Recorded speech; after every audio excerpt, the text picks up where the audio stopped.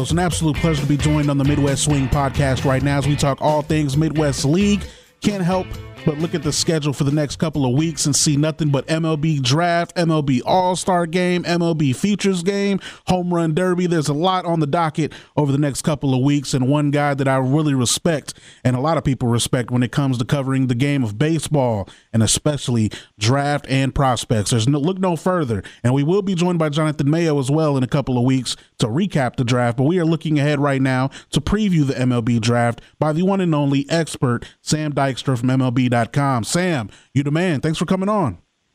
Yeah, thanks so much for having me. Really looking forward to this. Absolutely. So I want to go ahead and start things off. Before we even get into it, I want you to plug your podcast because I really respect your work, man. You do a lot of different things, but I wanted you to start by plugging your podcast. Oh, yeah. No, thanks for letting me do that. Yeah, I co-host the Show Before the Show, the official podcast of minor league baseball, along with Benjamin Hill and Tyler Mond, my fellow co-hosts. Every week we're talking about everything minor league baseball, from promotions to, top prospects to what's going on the field, what's going on off the field. It's really comprehensive in that way. We have a lot of fun each week, and it's something we do year round. There's always something to talk about in minor league baseball. This is definitely one of our busier times, but that makes it more fun.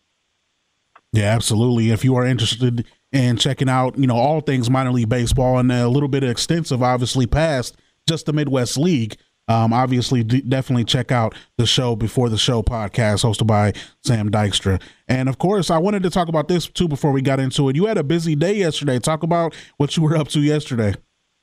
Yeah, yesterday was a fun day. Yesterday I was at the MLB Draft League prospect game, which is basically a showcase for a lot of these guys who are hoping to get drafted over the weekend. For anybody who doesn't know what the MLB Draft League is, it's a lot of former minor league towns who, when the minor leagues got limited to 120 teams, they now have summer collegiate baseball teams. Not everybody who plays in them goes to college, but a lot of them do.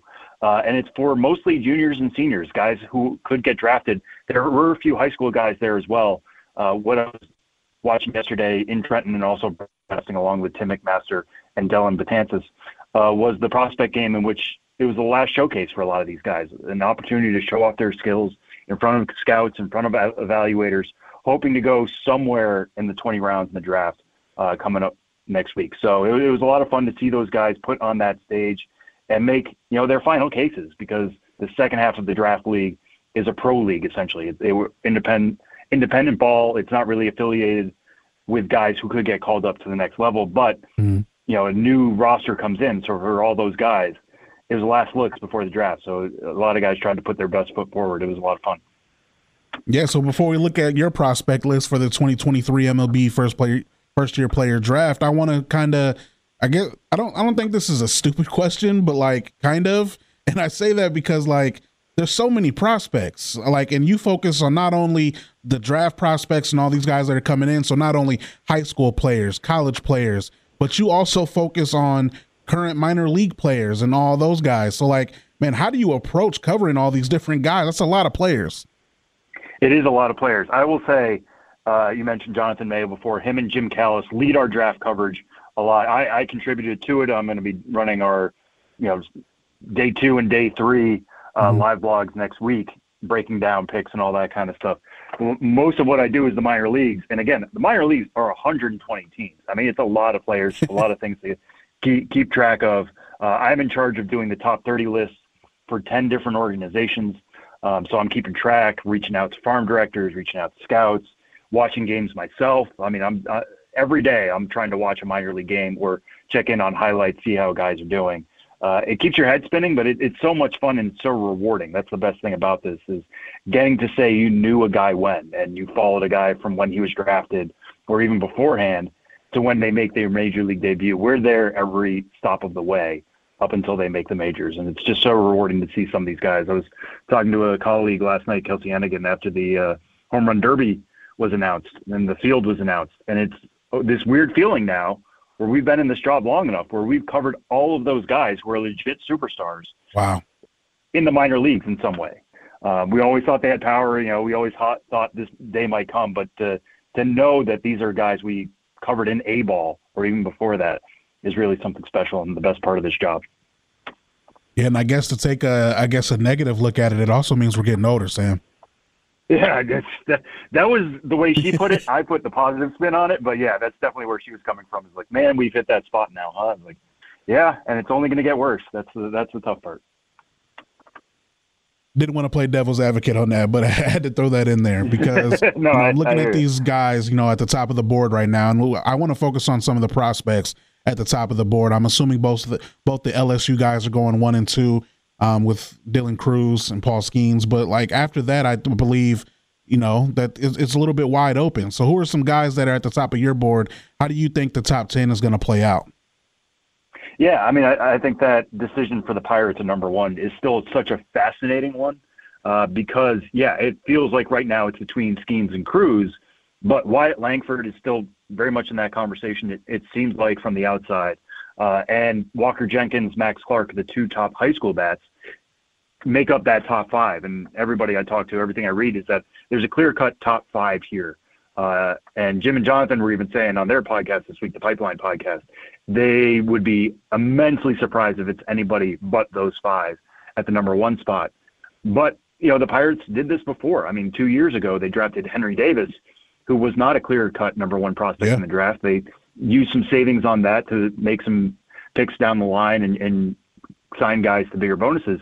They could easily do that again this year. I mean, would Wyatt Langford be willing to take a little less money to go to the Pirates first overall and kind of surprise the industry? It could happen.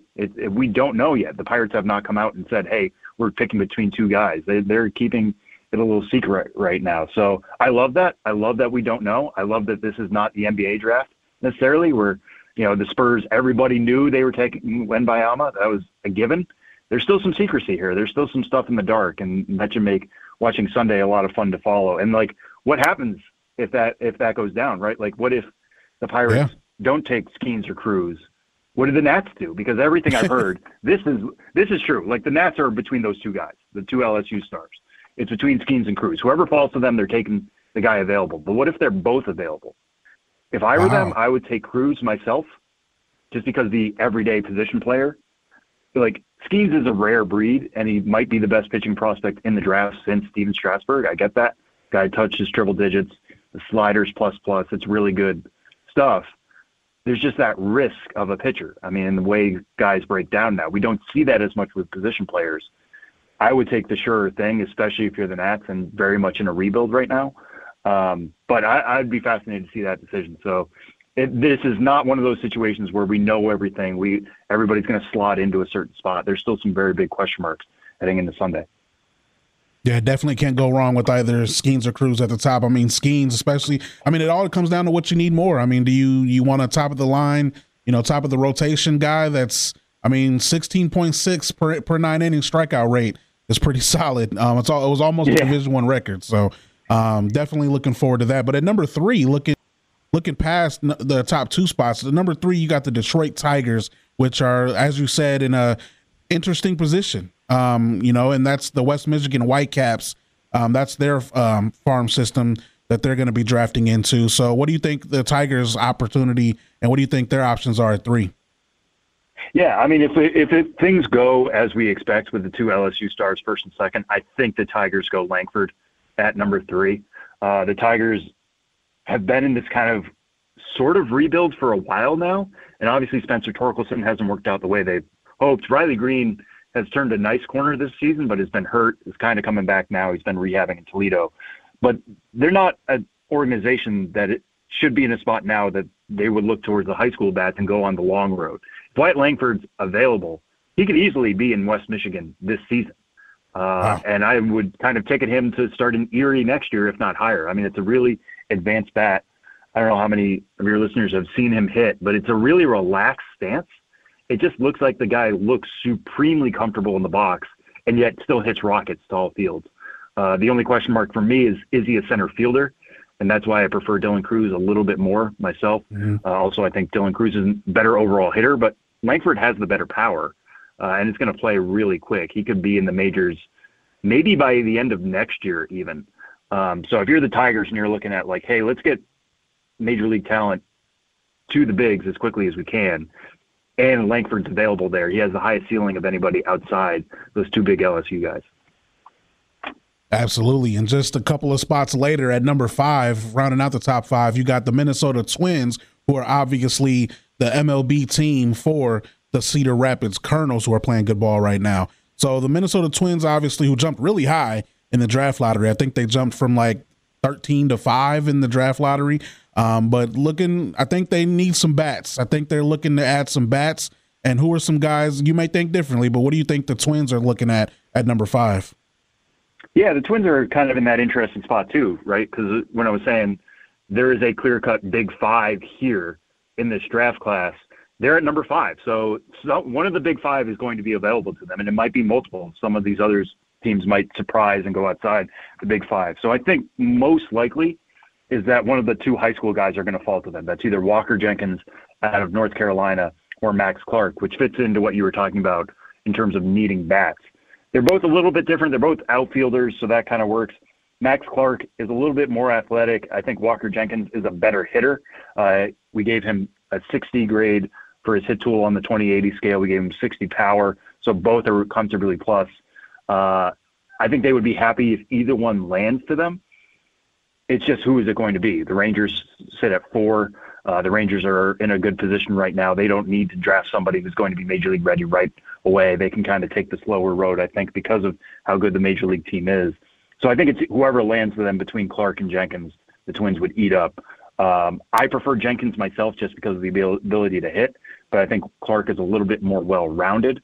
Either way, they'll get a promising guy. And if you're looking at somebody who could reach high A, or when will they get to the Midwest League, those guys are pretty advanced. I still don't think it's going to happen until the second half of 2024, but they could move quickly. I mean, they are certainly skilled. I got you there. Yeah, and just a few spots later, this is a MLB team that is playing a little bit better ball than I think a lot of people anticipated. They got one of the most electrifying players, up-and-coming prospects in the entire MLB, and you got the Cincinnati Reds at number 7, just a few spots later. I think they go pitcher right here. There's a lot of guys towards the bottom of the top 10 that, you got Noble Meyer, the high schooler. You also got Rhett Lauder out of, I think, Wake Forest, looking at him at number 7. But the Cincinnati Reds, interesting position. And obviously the Cincinnati Reds are the MLB team for the Dayton Dragons in the Midwest League. What do you think the Reds could be looking at number 7? Yeah, the Reds kind of are in that really interesting spot for me. You mentioned how good the Major League team has been this year, and that's because of their rookie contributions. I mean, they are definitely turning a corner to a place where just last year they were trading Luis Castillo, they were rebuilding the farm system. Now that's that rebuild is producing Major League fruit in a very big way between Elly De La Cruz and Matt McLain. So I don't think there's this pressure of like, we need to hit on this pick. This pick needs to be the next guy. Mm-hmm. I think they can go a slower road. So if a Noble Meyer, who's the best high school arm in this class, is available to them, I think they would have to at least consider it. In our latest mock, you mentioned Rhett Lauder being there. He's number 6 in our top 250. If they get him, he could certainly move quickly as a guy coming out of Wake, a big program. Wake ranked number 1 in the country for much of the season this year. Didn't quite work out towards the tail end. If they want a little bit more of a project, but somebody with really high ceiling, Chase Dollander, a lot of people thought he was the number 1 pitching prospect coming into the year, and then Paul Skeens raced past him because he was inconsistent. But he has the plus fastball. He's got the plus slider. He's got a really good changeup. All the makings are there for him. Maybe the Reds think they can fix him because the controls seem to waver, especially this year. That's something you can fix. The raw stuff is there. So there's certainly arms. I think if you look at the Red system, and not that necessarily I advocate for drafting based on need. I think you draft just the best player available. You'll figure it out later. Right. We're seeing the Orioles go through that now. Like they drafted position player after position player after position player. And now they have a great farm system, and it's becoming a problem at the Major League level in the best possible way. But if you look at this area, I do think it's arms that they could potentially be focusing on. And, you look at the Red system right now. Andrew Abbott's up. That's great. That's worked out really well. They are a little bit deficient in terms of pitching. They are definitely ahead in bats, a little bit lighter on arms. So adding somebody like Lauder to that mix, if he's available to them at 7, he'd become their number 1 pitching prospect, I think, pretty quick. I love it. We seem to pretty much agree there. And I think a team that is kind of in a similar position, but I think could use, almost anything across the board. You got the Kansas City Royals, drafting 1 spot after the Cincinnati Reds. And of course, the The Kansas City Royals, I think, have, I would argue, a better farm system for lineup. But again, as you said, you're looking more to think about that later. You're drafting the best player available. But the Quad City River Bandits, who are the Kansas City's high A Midwest League team, kind of struggling in the second half of the season right now. I think this pick would definitely benefit for adding a guy to that team to help bolster this team a little bit. But what do you think the Royals are looking at number 8? Yeah, I think the Royals are kind of actually in a tough spot there because that's where it starts to fall apart a little bit. I mean, maybe they could go arm. You look at their system right now. Frank Mazzucato, who actually just joined Quad Cities, I think he's debuting tonight, actually, is a really good pitcher, got a really good curveball. Ben Kudrna, who's from that same draft a few years ago, has some promise, but still hasn't gotten beyond single A. But this Royal system, I mean, we just updated our top 100. Gavin Cross was in it at one point. He was their first-round pick last year and has dropped out. He's striking out more than we expected him to. He's hitting for some power, but has really struggled to hit the ground running and stay consistent in the Midwest League. So this is the system that, if I were them, I would aim for ceiling. Add somebody who can be a potential superstar because they just don't have that in the system right now. Now, who is that as they look at their system? The Royals have had some real problems recently developing pitching. Now they have a new pitching development system going right now. They brought in some new coaches. You're seeing like Mazzucato take that next step. Somebody like Alec Marsh has been pretty good this year. Maybe they go pitcher just to try to fill that hole and try to get another pitching development win.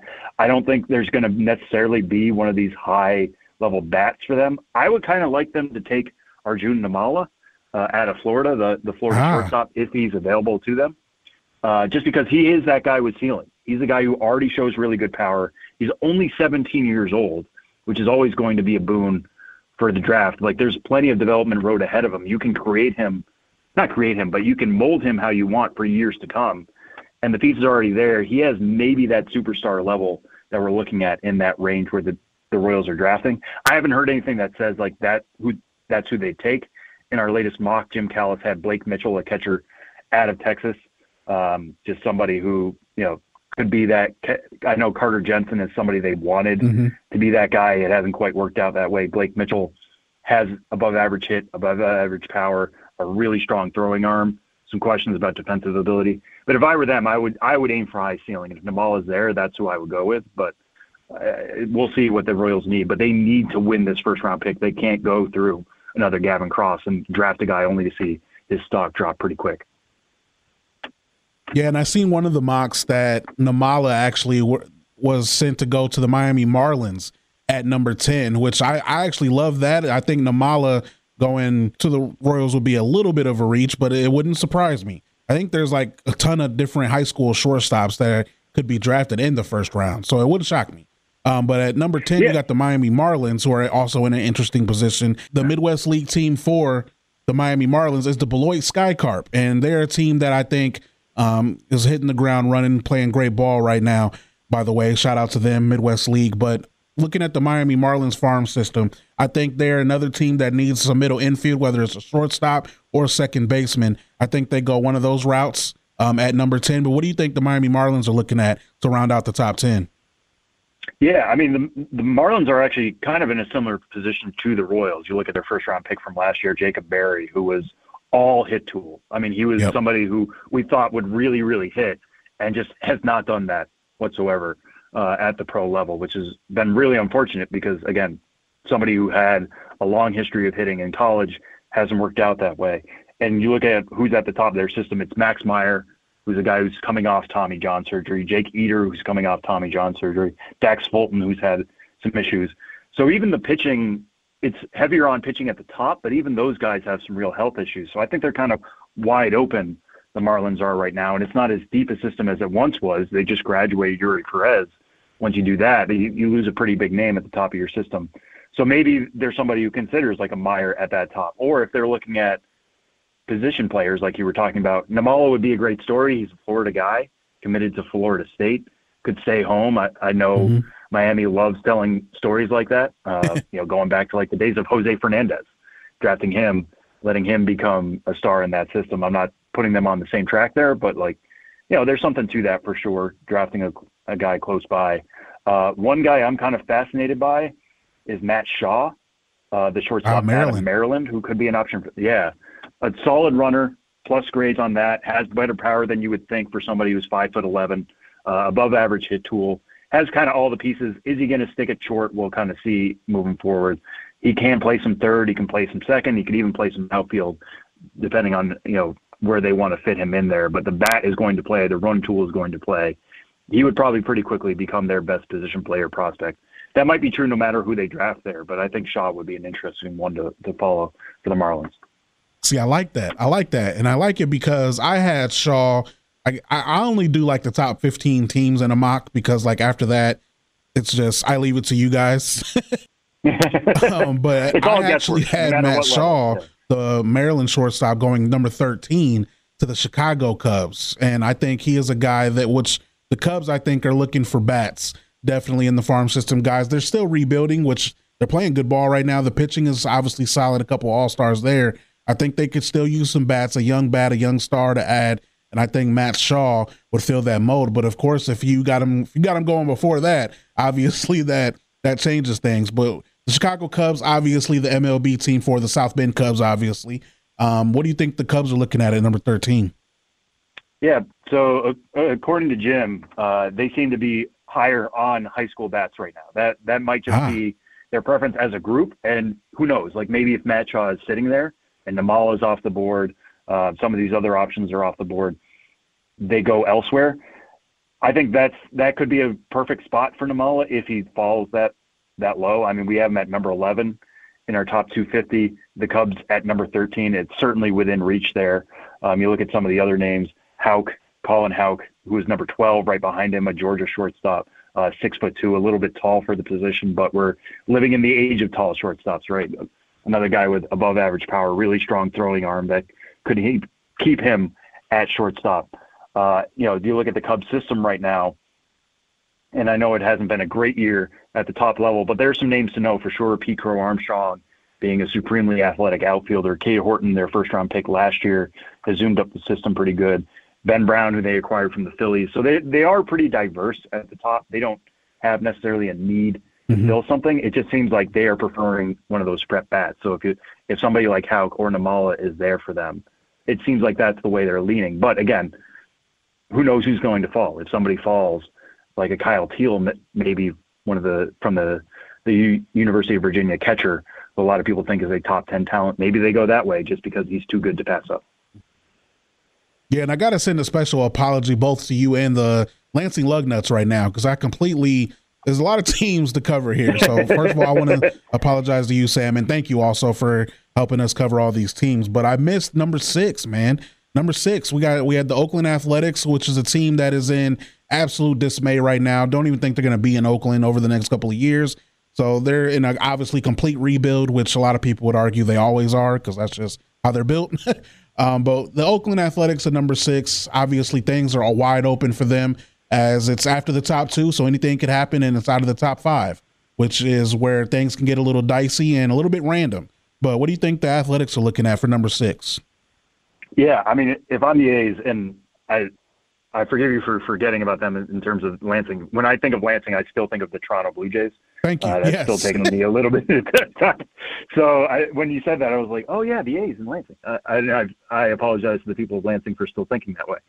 But, yeah, the A's they could be in an advantageous spot, or they could be in a really tough spot. Because if any of those big 5 drop out of the top 5 spots, they should jump on them immediately. I mean, the A's are a team that needs as much talent as they can get. It needs to be aiming for ceiling. But if all of those guys get scooped up, then they have kind of the pick of the litter after that, and it's a pretty steep drop for me.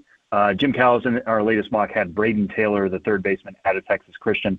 It seems like they're leading college no matter what. I would wonder if they would go after a Kyle Teal at catcher. Above average hitter from the left side, really strong throwing arm. I know they have Tyler Soderstrom, who's now in AAA. I know they have Shea Langoliers at the top level. There's a reason why they traded Sean Murphy. But Soderstrom, I think, is a first baseman long term. And, having a good catching tandem, the Dodgers have done this for years now, isn't the worst thing in the world. So if you have Teal and Langoliers together, as a pretty strong foundation. And again, aim for the best player. That's what the A's should be doing here. So if it were me and you're looking at a college bat, Teal is the best option because of that well-rounded ability behind the plate, and that's difficult to find. He would be a nice complement to Langoliers, I think, and having Soderstrom at first base. I think that would work out well. So that's the way I would go. But, yeah, maybe they get lucky. Maybe somebody like Walker Jenkins falls out of the top 5 and they can scoop him up because that's absolutely what they should do if he's there for them. And at number 18, continuing our coverage of the Midwest League, looking at the MLB draft, at number 18, you got the Milwaukee Brewers, who are the MLB team for the Wisconsin Timber Rattlers. That makes a little bit more sense. But looking at their spot at number 18 now, I believe if they draft, I think it's another college guy. I think this would be 4 straight drafts that they took a college bat in the first round. So do they keep the streak going? It seems like they will. I mean, they're just a team that is a little bit more model-based than some of these other teams. A lot of teams rely heavily on scouts. The Brewers have a crew of analysts who are digging through all this kind of stuff, and it's so much easier to have a model for college. So I think that's why they prefer that. One name I will throw out there that I think could really be interesting if you are a more model-based organization like the Brewers are is Nolan Shanuel of Florida Atlantic. This guy put up insane numbers this year. I think he had like 71 walks, only 14 strikeouts. It was insanely good. Now he's a first baseman. Wow. He's not. He can play the outfield. I would just stick him at first base. It's hit over power, which is a little bit different profile than you would expect, but he still hit the ball really hard at Florida Atlantic. I'm sure they can plug him in really quickly. And again, that just goes back to their preference of like, go get a college performer.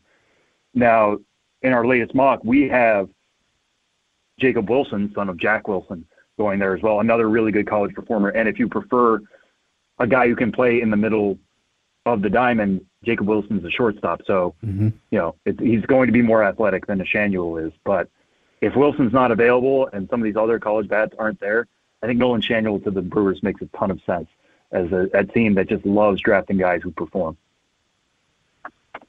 So we only got a few teams left. I mean, we're making our way through the Midwest League and covering, the MLB teams that are drafting in the first round. So we're moving now to number 21. I mean, we got the St. Louis Cardinals where, the major league team is an extreme disappointment. I don't know what is going on there.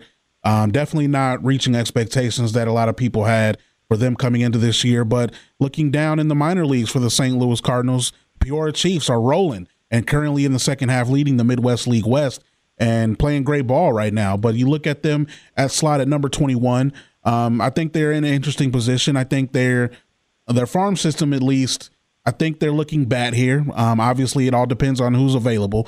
But I think we see a college bat here at number 21. I think the Cardinals are needing a guy that they think can step in and play as soon as possible. And I think at number 21, you look at guys, I know like a Tommy Troy at shortstop, a middle infielder, or a guy that could play multiple positions, like the guy from Florida Atlantic that you talked about a little while ago. I know he's been talked about that can play multiple positions, but the Cardinals at number 21, what do you think they're looking at? Yeah, I mean, I think Tommy Troy is definitely right in the heart of that conversation, if he's available to them. I mean, at number 21, we have him ranked 17th.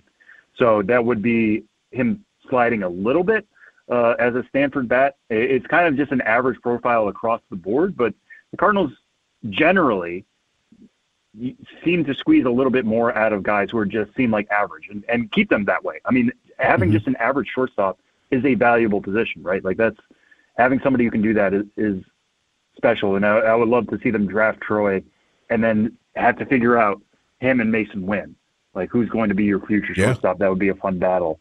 I would lean toward Wynn, obviously, somebody who has already been at AAA, but that would be a fun discussion. One I'll throw out there as, again, a college bat that I think could be right in their wheelhouse is Enrique Bradfield Jr., outfielder from Vanderbilt. Maybe the fastest guy in this draft. I mean, we gave him an 80 grade on his speed on the 28-8 scale. He can really field his position, too. And the Cardinals have shown an ability to develop those guys. They took Victor Scott II last year. He's another 80 grade guy. He's been leading the minors in steals for much of the year. I think he just got promoted to AA Springfield. He's going to be going to the Futures game. So somebody you guys have seen a ton of in the Midwest League. They know how to make the most of speed. They're giving guys green lights if they have it. Bradfield would just have a constant green light in that Cardinal system. So I'd be interested to see if they take a supremely athletic guy like him and plug him in. He doesn't have much power. That's why he's in this range. But they know how to develop those guys, so he would seem to fit their profile pretty well. I think we got 3 teams left to cover here. So number 23, got the Cleveland Guardians, a definitely young up-and-coming team that I am really enjoying, playing some good ball right now. And then at the minor league level, obviously, got the Lake County Captains, who aren't playing the greatest ball right now here, at least in the second half, 3-7 in the last 10. But a team in the Guardians that I think is trying to get a little bit younger. I think they're going to look high school here. Don't know what high school guys are going to be available. As I said earlier, definitely a big middle infield prospect heavy high school draft, especially in the first round when it comes to that round. But Cleveland Guardians could go multiple different routes here. But what do you think Cleveland does at number 23? Yeah, I mean, normally for Cleveland, I would say, like, their model has always been just find a pitcher with really, really good control and just add velocity. I mean, they've done that. That's the Shane Bieber model, right? Like we've seen it with Tanner Bybee and Logan Allen, guys who have been called up this year. I mean, they just follow that model to a T. It just doesn't seem like that type of player is available to them here necessarily. I mean, I'd be interested to see if they would consider somebody like Thomas White out of Massachusetts, but he's not necessarily a big control guy. I would love to see them develop him because they develop pitchers extremely well. So take him to the next level. What would that look like? He slipped a little bit because he struggled, I think, in his last start for Phillips Academy. And that was tough because there were so many scouts there to see him. But overall, he's always stood out on the showcase circuit, has a good fastball, has a good curveball, decent control, not the 55, 60 that they normally draft. So maybe if you're looking at bat here for them, somebody, again, going back to the college route and going back to Wake Forest, Brock Wilken, because one thing that the Guardians system right now lacks is power.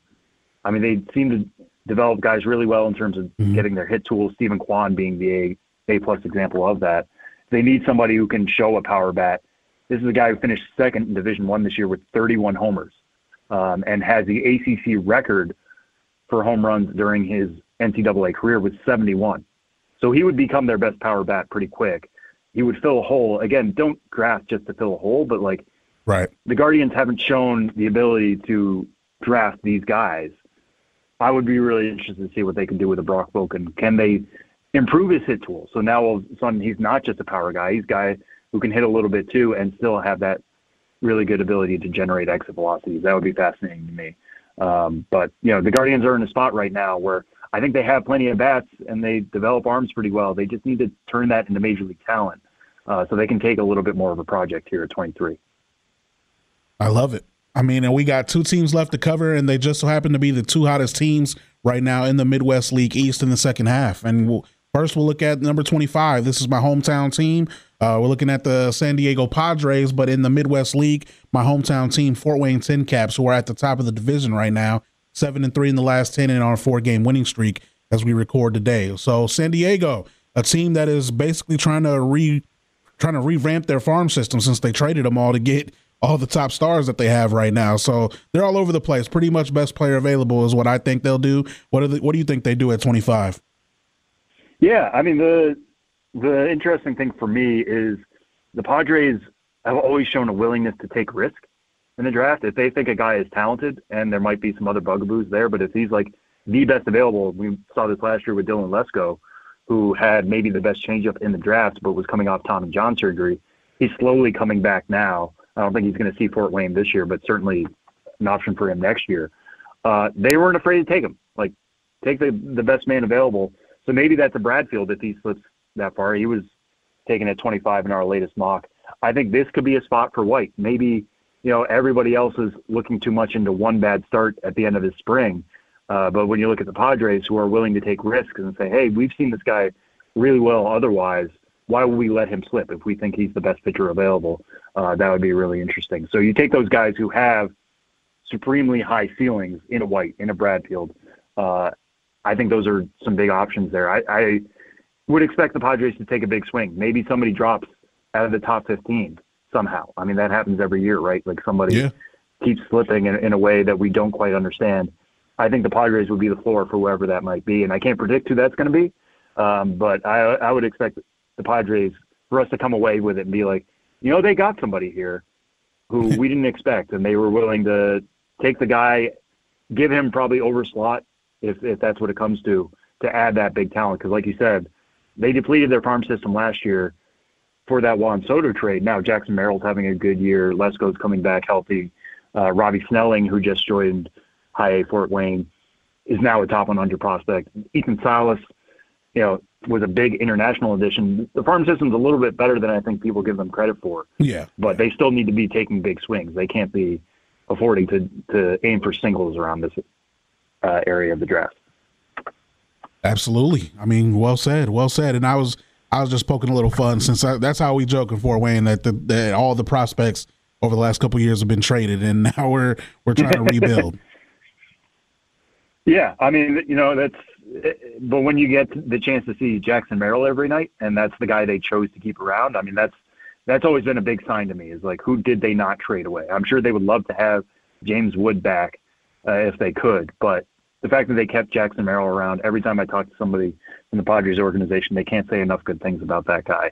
So there's some pieces still there. Couldn't have said it better myself. Definitely playing some great ball right now. And finally, to wrap up our coverage of the Midwest League and the MLB draft, we got to talk about none other than the Los Angeles Dodgers and, of course, their Midwest League team, Great Lakes Loons. So we look at the Dodgers, number 36, which is their pick that they got. And another team that I think is, trying to bolster more young up-and-coming guys. This is a team that I think is, getting on the older end towards some of their best players. So they're trying to build some of the next-up guys. I think they go pitcher here no matter what. I think they're trying to bolster either their starting rotation, or a little bit of the bullpen. I think the Dodgers are looking at pitcher here, but what do you think their options are at number 36? Yeah, I mean, it's kind of tough to start out that low, right? To start out outside the top 30. I mean, the Dodgers have the lowest first pick in this draft, even lower than the Mets, who are at 32. So trying to predict exactly who's going to be available to them is going to be really tough. If you look at the Dodgers system right now, it's pretty top heavy, and by that I mean most of their really, really good guys are at the upper levels. I think Dalton Rushing is maybe their best guy at below AA. But outside of that, you have to go all the way to number 11 to find somebody at the single A level. So the Dodgers are always in competition mode. They're somebody who can afford to take on a long-term project, I think, because of how much talent is knocking on the door of the major leagues and the way they fill holes with money. And they might be going after Shohei Ohtani this offseason. We'll see. I think anything is on the table for them. What I'm going to be more fascinated to see is like who they select, and how he plugs into their player development system. Because Dalton Rushing was not a first-round pick last year, and now he's a top 100 guy. Yeah. They seem to draw out the best skills and identify that and raise the level of everybody in their organization. I implore anybody to look at their AA Tulsa rotation right now. It's the best in minor league baseball. It's been really, really good. Guys like Nick Frasso and River Ryan and on down the line. They develop guys really, really well. So it's difficult for me. This is all me kind of talking around it, like trying to say who they're going to pick at 36 is going to be interesting, and I can't do it right now because it's just there's so many possibilities for them who's going to drop. The name I'll throw out because Jim had him in the mock was Johnny Farmello, an outfielder out of Virginia. He's the 39th prospect in our list. Again, somebody who is going to be a little bit of a project because he's a high school bat, a good runner, 50s across the board elsewhere. Maybe he's somebody they can elevate. But I'm going to be more fascinated to see who they take and why they took him. Is there something they've identified in him, or is he just a solid all-around player like a Farmello, and they just know, hey, we're going to make sure you reach your ceiling, because that's what the Dodgers do. They do it better than none other. Sam Dykstra, MLB.com, joining us here, of course, covering the MLB draft. I know you're going to be busy, man, so I appreciate you for coming on and making time for us today, helping us cover the Midwest League. I know you got a busy schedule, but keep doing what you're doing, man. We look forward to checking out your podcast and all the work that you put out covering the draft. Go ahead and tell everyone where they can find your work on Twitter, as long as they allow us to still tweet. Tell everybody where they can follow your work. Yeah, so I'm on Twitter, again, as long as Elon Musk will allow me to be there, at Sam Dykstra, MILB. I'm also, like we talked about earlier, the show before the show comes out every Friday in your podcast feed, so check us out there. And as always, my work is on MLB.com/pipeline and MILB.com. So check in there. We're always covering the minor leagues day to day. And like DC said, this is a very busy time of the year, but an exciting time of the year between the futures game coming up and the draft and the trade deadline at the end of the month. And we're going to be updating our top 30s in August. So keep them peeled for all that fun stuff. Enjoy it. Enjoy that sunshine out in Arizona, man. Take care, and thanks for coming on. Yeah, thanks so much for having me. And Seattle. Yeah, thanks for reaching out. Anytime. I'll talk to you soon. As always, thank you so much for tuning in to the Midwest Swing Podcast. I am your host, DC Hendricks. Be sure to subscribe, rate, and review this podcast on Apple, Google Play, Spotify, everywhere podcasts are available. Make us one of your favorites to keep up with everything that we got, all things Midwest League. We love baseball. We love it all. And that's why we are covering it right here on this podcast. So go ahead and subscribe. Follow us on social media, Midwest Swing Pod, and I am at DC Hendricks and official DC Hendricks on Instagram. Just search and you will find. Until next time, everybody, peace and love.